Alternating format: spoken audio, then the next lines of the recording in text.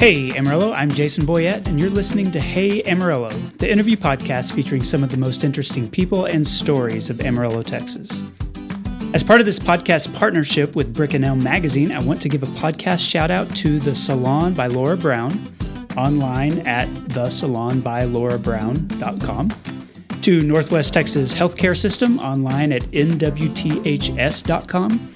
and to Rico Aviation, online at ricoaviation.com. Read the latest issue of Brick and Elm at brickandelm.com or pick a copy up at one of our retail locations, including Market 33, United Supermarkets, Burrowing Owl Books, and Barnes & Noble. There are actually several others that I don't have space to mention. We are finishing up our July-August issue this week, actually, and it's a really fun one, so you can look forward to that. Today's guest is Matt Morgan. If you've lived and worked in Amarillo, or if you've volunteered in Amarillo or served on a board in Amarillo over the past decade or so, you've probably run into Matt. He's one of those people who's a little bit of everywhere. And, we often define people by their occupations. I'm guilty of that because it's an easy shorthand. But as Matt will say in this interview, his career has been a bit of a winding path. He's done a lot of marketing and communication work. He's been a human resources professional. He has a lot of nonprofit experience and familiarity with the world of grants and funding. There's no real easy career title to point to. But the best way to identify Matt is to say that he's just very involved. He's connected. He gets his hands dirty and he does stuff for the community. Right now, that looks like his work with a new nonprofit called Outdoor Amarillo. Matt and I talk about all that stuff in this interview. Here's Matt Morgan. Matt Morgan, welcome to the Hey Amarillo podcast. Thanks for being here. Thank you for having me. Yeah, absolutely. So we've been friends for a long time. I've known you since you were a small child. Yes. However, I'm going to start with you the same way I start with all my guests and just ask you how you ended up here. So what brought you to Amarillo in the first place? Well, I was born here. So I guess that originally brought me here. I've lived here my entire life. For the most part, I did go to college in Abilene, Texas, but those 4 years are the only time that I've spent away from Amarillo. Came back here after I graduated. I think that was always the plan. There was a moment in time with the woman who's now my wife that we considered Lubbock as an eventual hometown, but Amarillo won out in the end. Did you go away to Abilene, wanting to get out of Amarillo, experience a new place? Not really. It wasn't a new place. I went to Hardin-Simmons University, which, as we've grown up together, that's where our church camps went summer after summer. It was pretty common path. Yeah. Our church was kind of a feeder system for Hardin-Simmons. At that time, our head pastor at Paramount had graduated from Hardin-Simmons. So it was a logical step for me, a place I knew well. It was kind of always the only option. So it wasn't really about going somewhere new as much as it was a place I was very comfortable with. The place you wanted to go was not here in Amarillo. Yeah, exactly. Yeah. It might as well have been in Amarillo. It was, I went with 4 or 5 friends from high school. It wasn't a large leap. Did you know what you wanted to do when you went there? I did. I declared a major as early as I could in psychology. I had always kind of hoped and dreamed of being like a family counselor or a marriage counselor. I had issues, not personal issues, but my parents had issues. And so that was a field I was passionate about. And so from day one, I thought that at some level, helping people, families was kind of what I wanted to do. And I know that you don't do that now. Yeah. Tell me what your career looked like right after you got out of college. I mean, once you started to think, okay, I've been going to school for this, now I have to do a thing. What was the path? Yeah. So with a bachelor's degree in psychology, the doors aren't flung wide open. It's like a bachelor's degree in English, which is what I had. Exactly. You have a very narrow job field that you can enter into, most of which involves case management. So I started my career doing that. I managed a caseload of foster kids for a couple of years. And then I moved, I think I found out later was a logical progression. I moved to Cal Farley's, and I worked out there for several years. That's kind of in the Panhandle, I think if you're going to do casework, Cal Farley's is the organization you want to do it for. It's the most stable. It's the longest tenured. And so it made sense to move out there. So I commuted to Boys Ranch every day for a little over 3 years. Wow. I was kind of a middle of the road as far as the time that I spent there. A lot of people are, as you can imagine, the turnover is pretty high. And so the average length of a caseworker is usually about 8 months. And it's either that or people who make their life out there eventually as, maybe a house parent or a house parent supervisor or some level of administration. So I was kind of a unicorn in the amount of time I was there. My mom has some health issues, and it ended up being difficult for me to be 45 minutes from home in a situation where I was needed more immediately than that. My middle sister, who takes care of my mom at the time, was in school. And so it was me, that was available. And so it ended up being a pretty big strain on that. And so I decided to leave there and move on. But so that was kind of the only way you can enter into the job world with a degree in psychology is that. But I learned so much out there that was transferable to other occupations. Most importantly, just engaging with students. I think that was kind of what led me to my next place, which was Education Credit Union. And I became a financial educator and marketing person there. And really from there, because they encouraged civic involvement so much, that was really what opened the doors of what came later. Yeah, and that's one of the things that, I joked about knowing you when you were a kid, but we didn't know each other back then. But once I reconnected with you, I guess, when we were both grown-ups, one of the things I noticed was that you were always involved in stuff. Like, you weren't just working at the credit union, but you were serving on boards, and you've done that for a long time. And I wonder if that was, was that something that just definitely grew out of that emphasis at Education Credit Union, or was that something that maybe was brewing and it kind of just gave you an opportunity to jump in? Well, I've always loved Amarillo. I never, like I said about my decision to go to Hardin-Simmons, it was not about leaving town.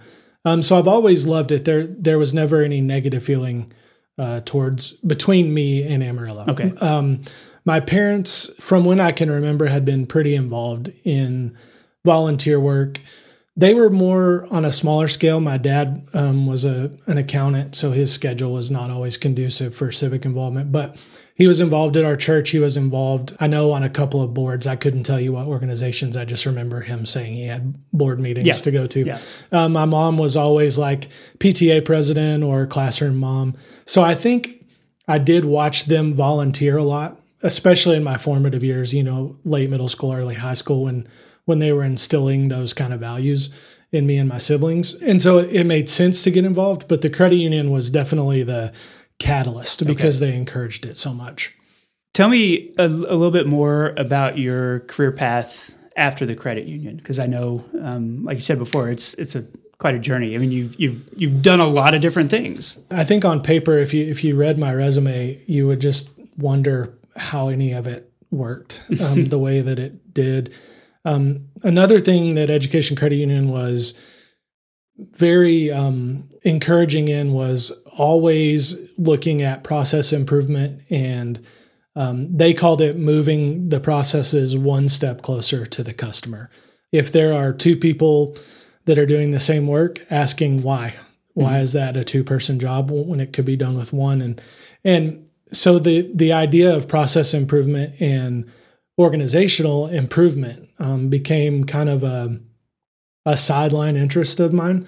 And so what happened was I have a good friend who's still currently an eye doctor, and they inquired about my coming on board to look at their processes and their staff and their efficiencies and inefficiencies. And so I moved there to take on a role that was kind of a hybrid role of marketing, which I had experience in, and then human resources, which I didn't have experience in as much as I had organizational improvement experience. So I did that for a while. It was kind of the way I refer to it, and I've talked with several of the doctors about this since. I don't think they would mind me saying it was just kind of a failed science experiment. Okay. I don't know that they knew what they wanted or that I knew what I wanted. And so there was kind of a mutual parting. I had some friends at that time who worked for a bank security company who needed a human resources person to do a very similar role, but for a company that was a little bit more inclined to welcome that type of improvement. They were growing really rapidly, and they were looking for a way to make sure that they were being consistent across the board. It was a company that's located in 4 states, and they were having difficulty managing the people and the processes across that big of a geographic landscape. So I moved there. The company was called Smith Hamilton. Mm-hmm. It's no longer its own company. It was purchased by Convergent Technologies, which is a much larger bank security and other industries as well. They're a global company. When that merger began, I think the writing was on the wall as far as what an HR professional in West Texas was going to get to do, which was nothing. And so at that time was the first time in many, many years that I had to actively put resumes out and begin a job search where I wasn't either recruited or knew someone to get me in the door. Yeah. And so there was a position at Amarillo Area Foundation that opened up during that time. And I believe it was when Catherine Wiegand left Amarillo Area Foundation to go to Bivens Foundation. Right. And so I applied for that position, which was a vice president position. And Amarillo Area Foundation, they're amazing. And although they didn't think I was the right fit for that position, offered me another position within the foundation, which had also opened up around that time. And so I became the grants program officer at Amarillo Area Foundation. And I was there for several years working with nonprofits across the Texas Panhandle. I know you and I talked during the COVID pandemic about what Amarillo Area Foundation was doing as far as the disaster relief fund. Yeah, I was going to say, you got into that position with enough time to kind of get your feet wet, and then a pandemic hit. And Exactly.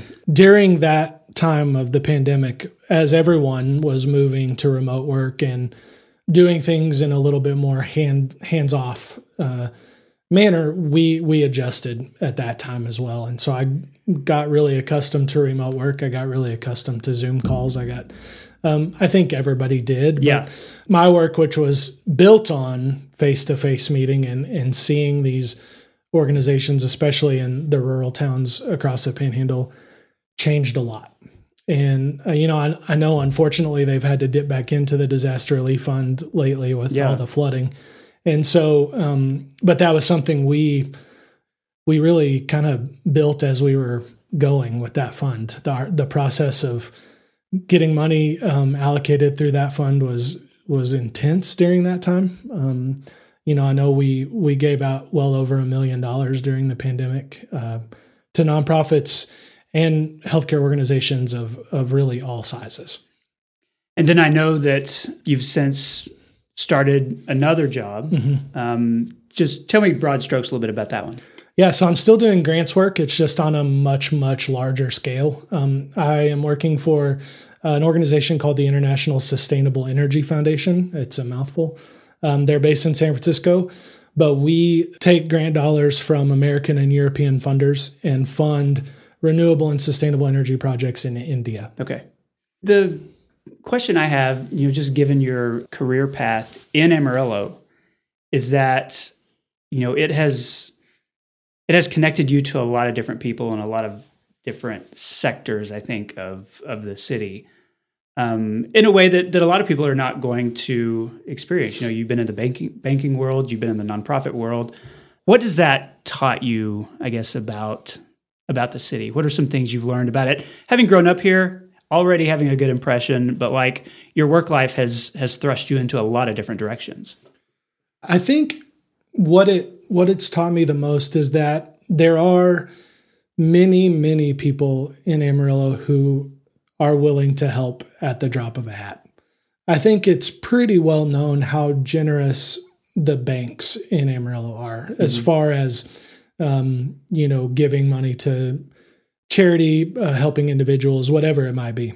But I think I really learned that along the way. Early in my time at the credit union, I was in a group called the Money Matters Coalition, which no longer exists, but it was a group of bankers from all sizes of banks who would get together and discuss financial literacy issues, and what kind of a common purpose was between all of the financial institutions was to make sure that the next generation of people were good bank customers, whether they're credit union customers or bank customers, making sure that they knew what they were getting themselves into if they got a loan or a credit card.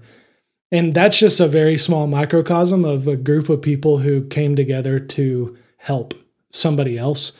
And I think that exists all across Amarillo. And I think that's what I learned. And it's what I have valued being involved in.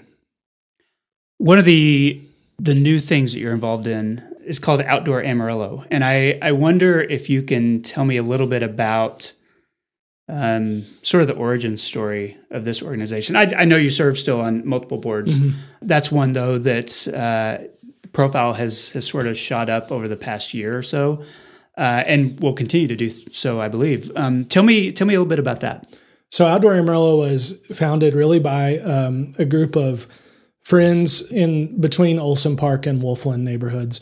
And I think what the kind of grand summary of the whole thing is there was a realization that the passion and desire for good parks in Amarillo is very high, while the money to fund those types of projects is very low. Obviously, we haven't been successful in recent years with passing bonds at the civic level. So there's a need for the private world to rise up in regards to our parks and green spaces across town. And that's essentially what Outdoor Amarillo was founded to do, is to be a philanthropic organization that is able to access grant dollars and private donations, whereas the city of Amarillo may not qualify for the grant, or a lot of funders, I know from experience, are not as apt to fund places who can raise taxes if they need to. And so Outdoor Amarillo was a little bit modeled after the Friends of the Amarillo Public Library, which is a philanthropic arm that helps raise money for library projects.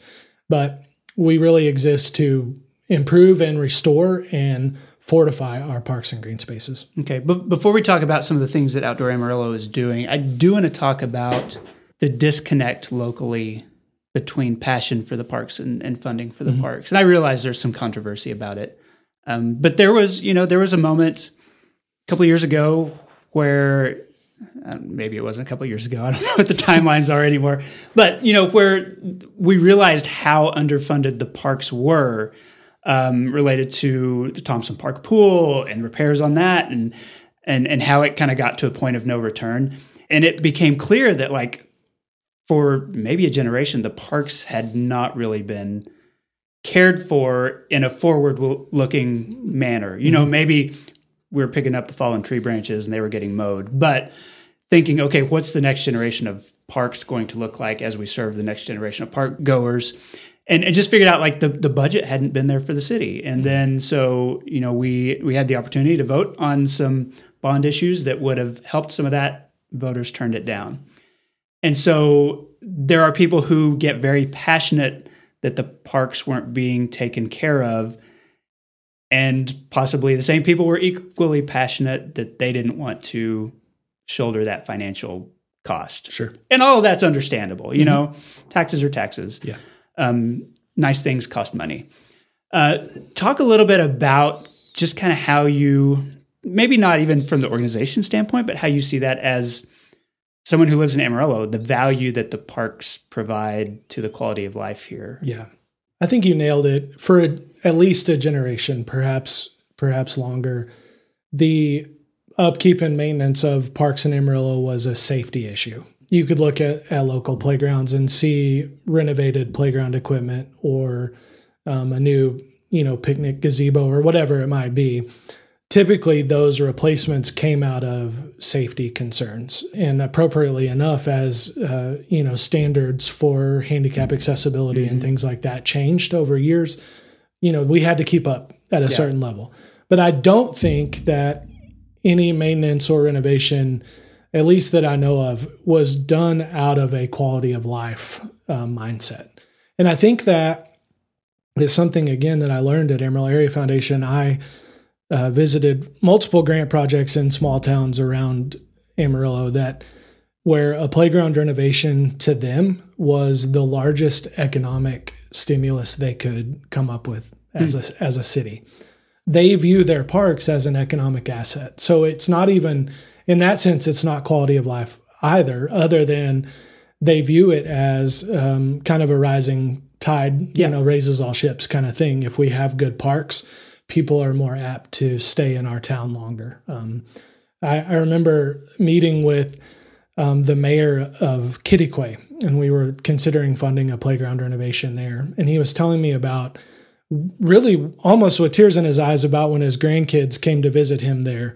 They had to leave Kittiquay and go to Silverton to play on a good playground. And how what that would do would cause their family to stay in Silverton all day. Spend money there. Yeah, spend money there, eat lunch in the restaurant there instead of in Kittiquay. But even beyond that, there was an embarrassment almost about having to commute his grandkids to another town to play on a playground. And I remember really being struck by that and wondering what would happen if the citizens of Amarillo viewed our parks as economic stimuli instead of a place that you might go play on a playground. But I think the research is abundant that shows that cities and towns with good parks attract longer visitor stays. I think anyone at our Convention and Visitor Bureau would tell you that. Yeah. That healthy parks and healthy green spaces keep people who might be staying one night, they might stay 2 nights. And for a city like Amarillo, that makes all the difference. Millions and millions of dollars in economic stimulus just by hotel stays and restaurant meals alone. Yeah. And that's to say, that's not anything to the detriment of the current Parks and Rec staff at the city, which, I've worked with closely on some projects, and they are just as passionate about the parks as we are. Absolutely. They're just have entered a climate in which they're limited in what they can do. And so a lot of it is kind of just survival with the amount of funding that they have. And it's something that's continued for a lot of years. And so you have Outdoor Amarillo stepping in to say, okay, we know there are some things that need to be improved. We know that we don't want to put this burden of improvement on taxpayers, sure, whatever that particular one might be. And so you're coming in with private money that you're raising and saying, okay, we'll fix this one thing so the city doesn't have to worry about it. Exactly. And I think naturally we are being drawn to projects that are slightly less sexy than something that might be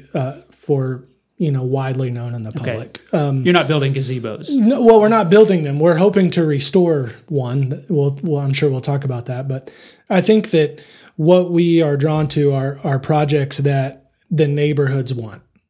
We're not necessarily beholden to the city to direct us in our ventures. We are willing to listen to the people who live in neighborhoods, knowing full well that what I need at my local park, which is Olson Park, is different than what someone needs, even in a similar part of town. At Western Plateau or at Windsor, we don't know for sure that the needs are the same of those neighborhoods. A lot of neighborhoods want splash pads. Other neighborhoods want soccer fields. We want to provide and be there for to help raise the money needed for those projects to come to fruition. Do you have that sort of connection with the city where you were to say, we heard from the neighborhood surrounding East Park and they said they would like another picnic table. Can you go to Parks and Rec at the city and say, we've got funding for a picnic table. This is what they want. Is there a process? How does that work? Yeah. If it's not something that requires a city council vote regarding safety or construction or red tape like that, that's kind of another conversation. But if it is something like a picnic table or more trash cans, something like that, we do have a clean inroad with our director of Parks and Recreation in town. And that's our hope, is to ultimately just say confidently, we have the funding, we have the proof that this is what's needed. Can you go execute it? And so far, that relationship is nothing but positive. Okay. You mentioned that most of the founders came out of Olson or came out of Wolfland neighborhoods. How do you make sure that your focus is not just Olson and Wolfland? I mean, what are some of the things you're putting in place to say, okay, this is for Amarillo? It's easy to just get requests from people in your friend circles, but how do you reach into the communities that may not know Outdoor Amarillo exists? Yeah, I think the obvious answer is that we are being very intentional about doing that. We have not focused on Olson or Wolfland at all in our, at least our early business. Most of our efforts at this point have been directed towards Memorial Park and some renovations that are needed there, not just for aesthetics, but for safety as well. There's a lot of water damage and things like that. But we're working specifically on that because it is a regional park that serves the entire population of Amarillo. I mean, it's adjacent to Wolfland. You can't get around that. But I think the majority of our support has been citywide for that project. But we've been really intentional about saying, although we love our neighborhood parks, they are not going to be our number one priority. We want to hear from the city at large before we begin really anything. I think our next project that is already kind of underway is a mural at Bones Hooks. That was a project that sprung out of a similar mural at Sam Houston Park. Right.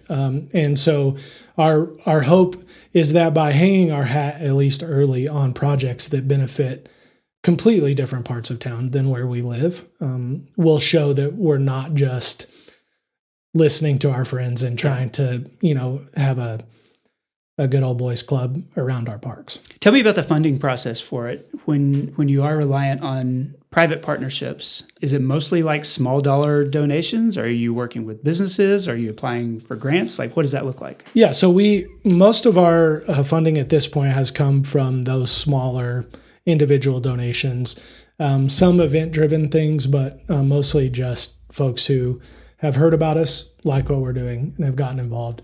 We have an event upcoming on June 24th that we've gotten quite a bit of corporate support for. So that's kind of our first foray into corporate sponsorships and building relationships with those funders. And some of the names that you hear, commonly are involved. But I think a good thing about us is that because of the type of work we're doing in parks, the doors are open to funders that may not always have their banners at nonprofit events and things like that. So I'm excited about that. We will be applying for grants soon enough. One of the issues that we have now is a lot of grant funders, I know from experience, require an operating budget that has been in existence for a year or two. We're just not there yet. We're still really in our infancy and getting our legs under us.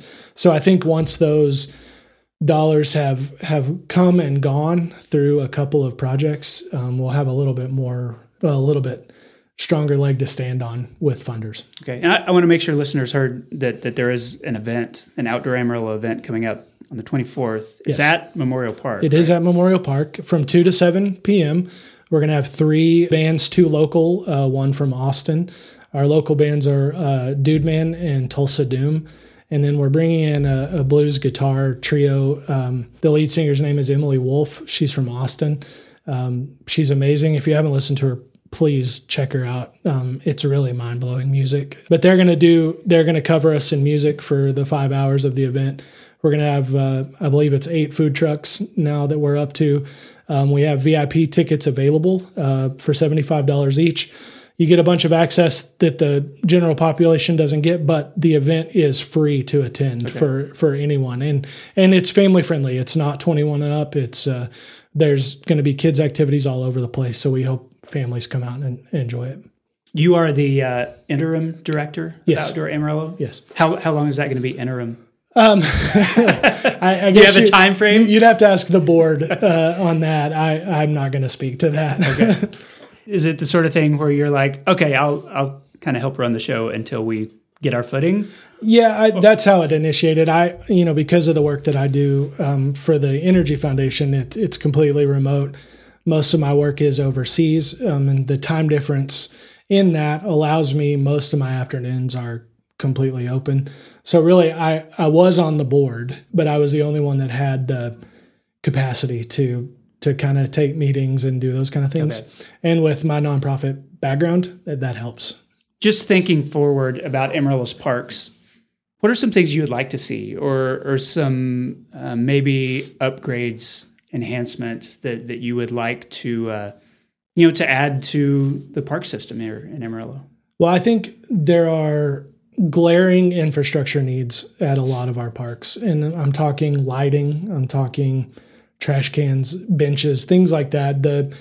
The non-sexy projects that I mentioned before. There's a lot of that. I do think that there are a lot of issues, not just in the parks, but allowing for pedestrian-friendly ways to get to the parks themselves.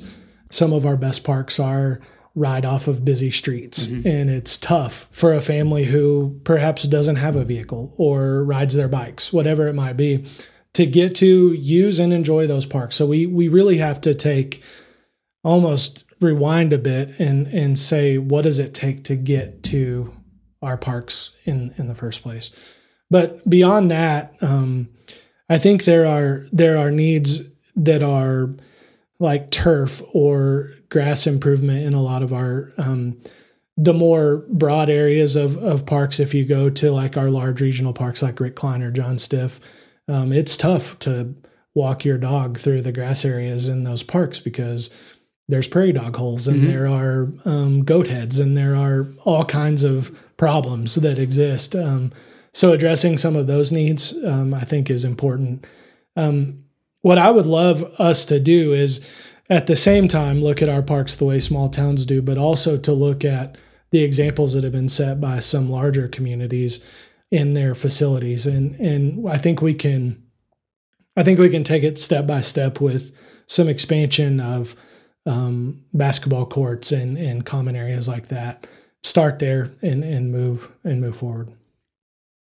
The last thing I wanted to ask is, given the amount of stuff you've been involved with here in Amarillo, for you to say that coming back was really something you always intended to do. Like, has your career, has your adult path looked like you thought it was going to look when you were at Hardin-Simmons, and then when you and Jenny decided, let's go back to Amarillo?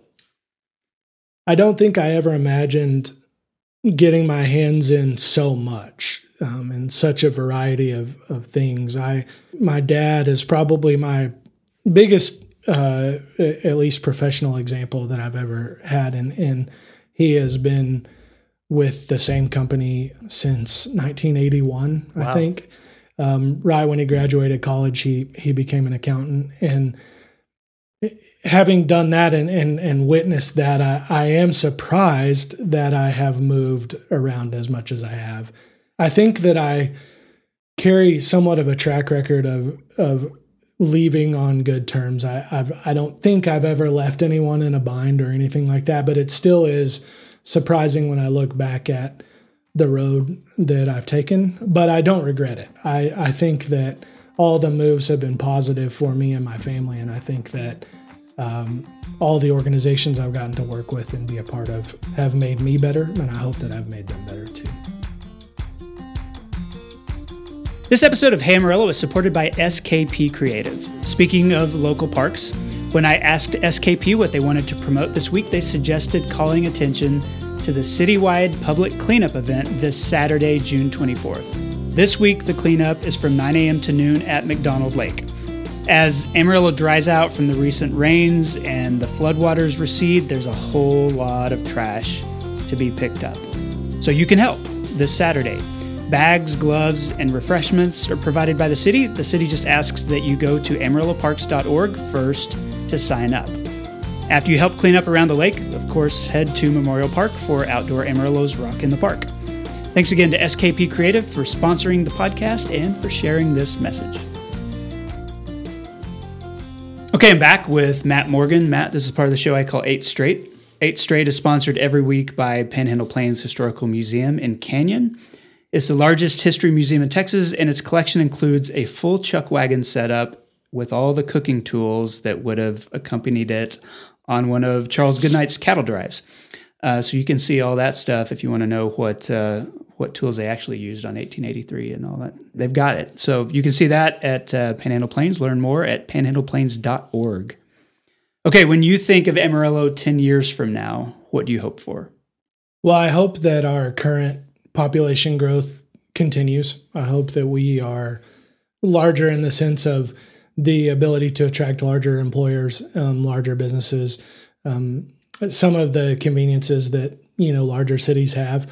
I hope to see those kind of things. I hope to see, and this might be the most controversial thing I'll say all day, but I would love to see a new civic center happen. I think it's important. I think that we're well behind the curve on that project, and it needs to happen. I think it's almost essential for us to solve that problem in some way in order to maintain the growth trajectory that we have now. Like if we don't, I don't know how we continue that. Yeah, and I mean, the rumor mill is a buzz of important organizations considering leaving the city because of the lack of that kind of space. It's an issue that it needs to be rectified in the next year. I don't think we have longer than that. Mm-hmm. I think we will start to lose businesses and people if we don't do that. Yeah. Well, I agree. Thank you. Other than wind, what does this area have too much of? I've thought about this. I think the answer that I feel the most comfortable with is I think we have too much individualism in our city. What I mean by that is I think individualism to an extent is a good thing. I think it's important to be your own person, to take care of yourself, to not always be reliant on other people. I mean, that's one of the West Texas, founding documents. Exactly. And being a part of the quote unquote West, that rugged individualism that you learn about in school, I think is good, like I said, to an extent. But what I think that it gets perverted and misused into, not only do I not need anyone else, but no one else should need me either. And so I think that Amarillo citizens are guilty of voting that way. They're guilty of getting involved in the community in that way, meaning they only get involved in things that directly benefit them or their families. Which again, when you say it, it's not necessarily a bad thing to get involved in something that benefits your family. But when that's all you do, or that's the only opinion you take into a voting booth, it becomes dangerous. And what I think we've seen that cause in our city is that the answer is no way more times than it is yes. And I don't think a community can sustain itself operating on an island. I think that we need each other, and we need to take a little bit more community-minded approach to solutions instead of, well, that doesn't affect me, so I don't want to pay for it. Or what I think is even more dangerous is that doesn't affect me, so I'm not even going to pay attention to it. And I think that is where we are currently sitting. And I think that is if we continue to move that way, I think we'll see things like the Civic Center, those projects continue to fail. Yeah, I think that's a really good point, because what I've seen before, looking at our voting patterns, it's mostly people in their 40s, 50s, and 60s who are voting. Mm-hmm. And like you said, if they are voting on, let's say, the Civic Center, and they're thinking, I don't ever go to the Civic Center, why should I increase my taxes to pay for something there? Not realizing that is what's going to keep their grandchildren either living in proximity to them in Amarillo or moving someplace else. And that those quality of life improvements that they may not care about as 70-year-olds are the very things that the younger generations, even their family members, do care about. And so it's voting outside yourself or voting for the generation behind you. And that requires maybe looking deeper into the future than sometimes we like to. Well, and I think I would also say to those people that take that approach is that, yes, it might be a little bit more of a tax burden on you immediately, but by voting for projects like that. And I'm not saying that the last Civic Center proposal we saw was the right one. I don't want to allude to that. But what I do think is that, yes, there might be a temporary increase in your tax burden, but what projects like that do is, at a very elementary level, they bring more people to our community who spend more money. And that raises our sales tax base and our hotel occupancy tax base. The more that those two numbers go up, the more that property taxes can stay low. Mm-hmm. And so ultimately, if you're voting based on this individualism mentality, you should be considering these projects that do over time lessen our need for property taxes. Yeah. It's just a longer time frame. It's just a much longer time frame. Yeah. What does this area not have enough of? I think I mentioned it. I really don't think we have enough pedestrian friendly. I know people have said that before, but I think about it every day. My wife and I have had a streak going now where we walk at least a mile every day outside of our normal activities. We've been doing that for, I think we're at day 550 or something like that in a row. And so I am one that knows where we need pedestrian areas. And it's just, I don't think it's been valued historically like some other things have been. But infrastructure wise, we need more pedestrian. It's one of those things, if you ever get into a larger city and they have something like that, or even just like a downtown block that's been closed off, to street traffic, you think, wow, this is really nice. Yeah. And I always start thinking, okay, what places in Amarillo could benefit from something like this? And it's a lot of places. Sure. A lot of parts of the city. Yeah. Even just a wider sidewalk. I wouldn't even be asking for some of those big major deals, just, or a sidewalk period where there's nothing but like weeds and grass now. What's the most underrated thing about living in Amarillo? I know that other people have said this too, but I'm going to say that our arts culture in Amarillo is widely underrated. I think that we have arts, performing arts, visual arts, that rival large cities all over the country. I've been very involved throughout the years with Amarillo Little Theater, and I think the quality of theater in our city is on level with what you could see in Chicago or New York. I've seen shows that have been produced here that I saw on Broadway, and I would hold our version of those shows against those Broadway shows, and I think the quality doesn't dip. And so I think even as much as people talk about it, it's still underrated. Okay. What's your favorite local coffee shop?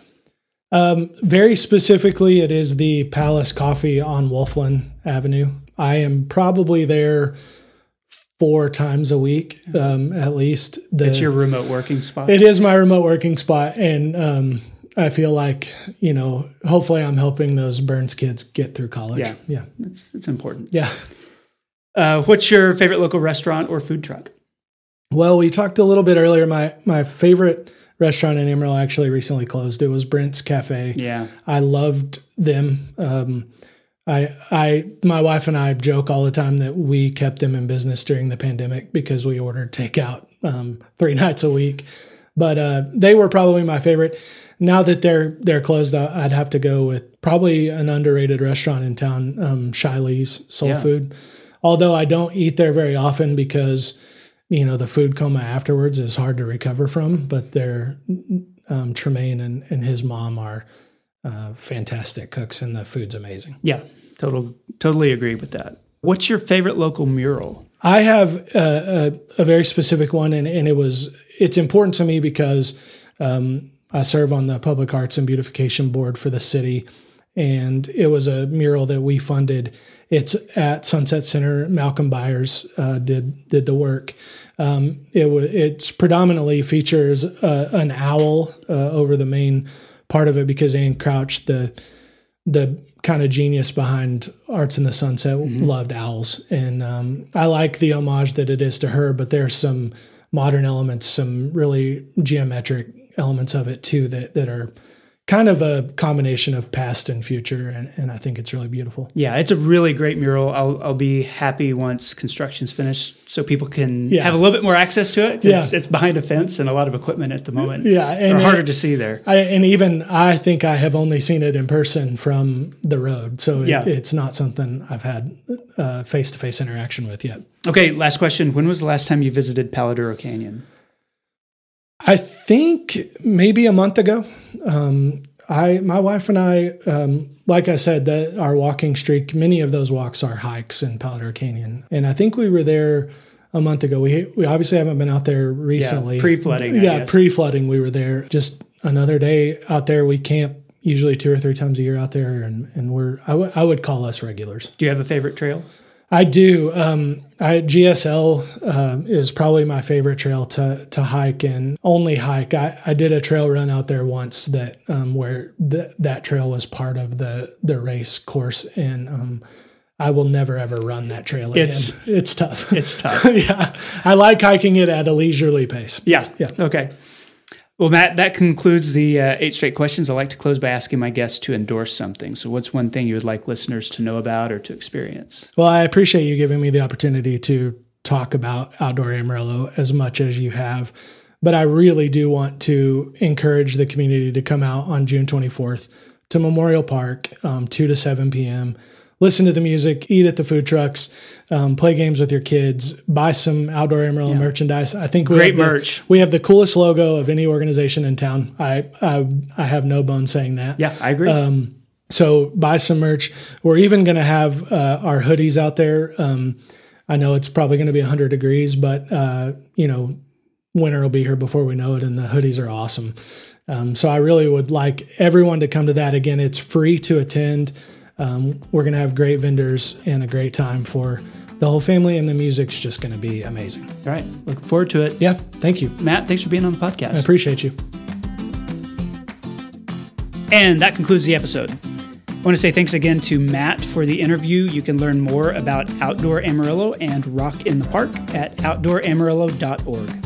Thanks to SKP Creative and Panhandle Plains Historical Museum for sponsoring Hey Amarillo.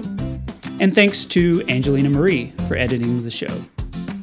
Thank you for listening. I really do appreciate it. Hey Amarillo exists on a weekly basis because of listeners like you and the local people who support it financially through patreon.com/HeyAmarillo. Hey Amarillo's executive producers include Jason Burr, Corey Burns, Josh Wood, Katie Linger, Cindy Graham, Wes Reeves, and Barbara and Jim Whitten. This has been episode 305. My name is Jason Boyette, and I'll see you next week.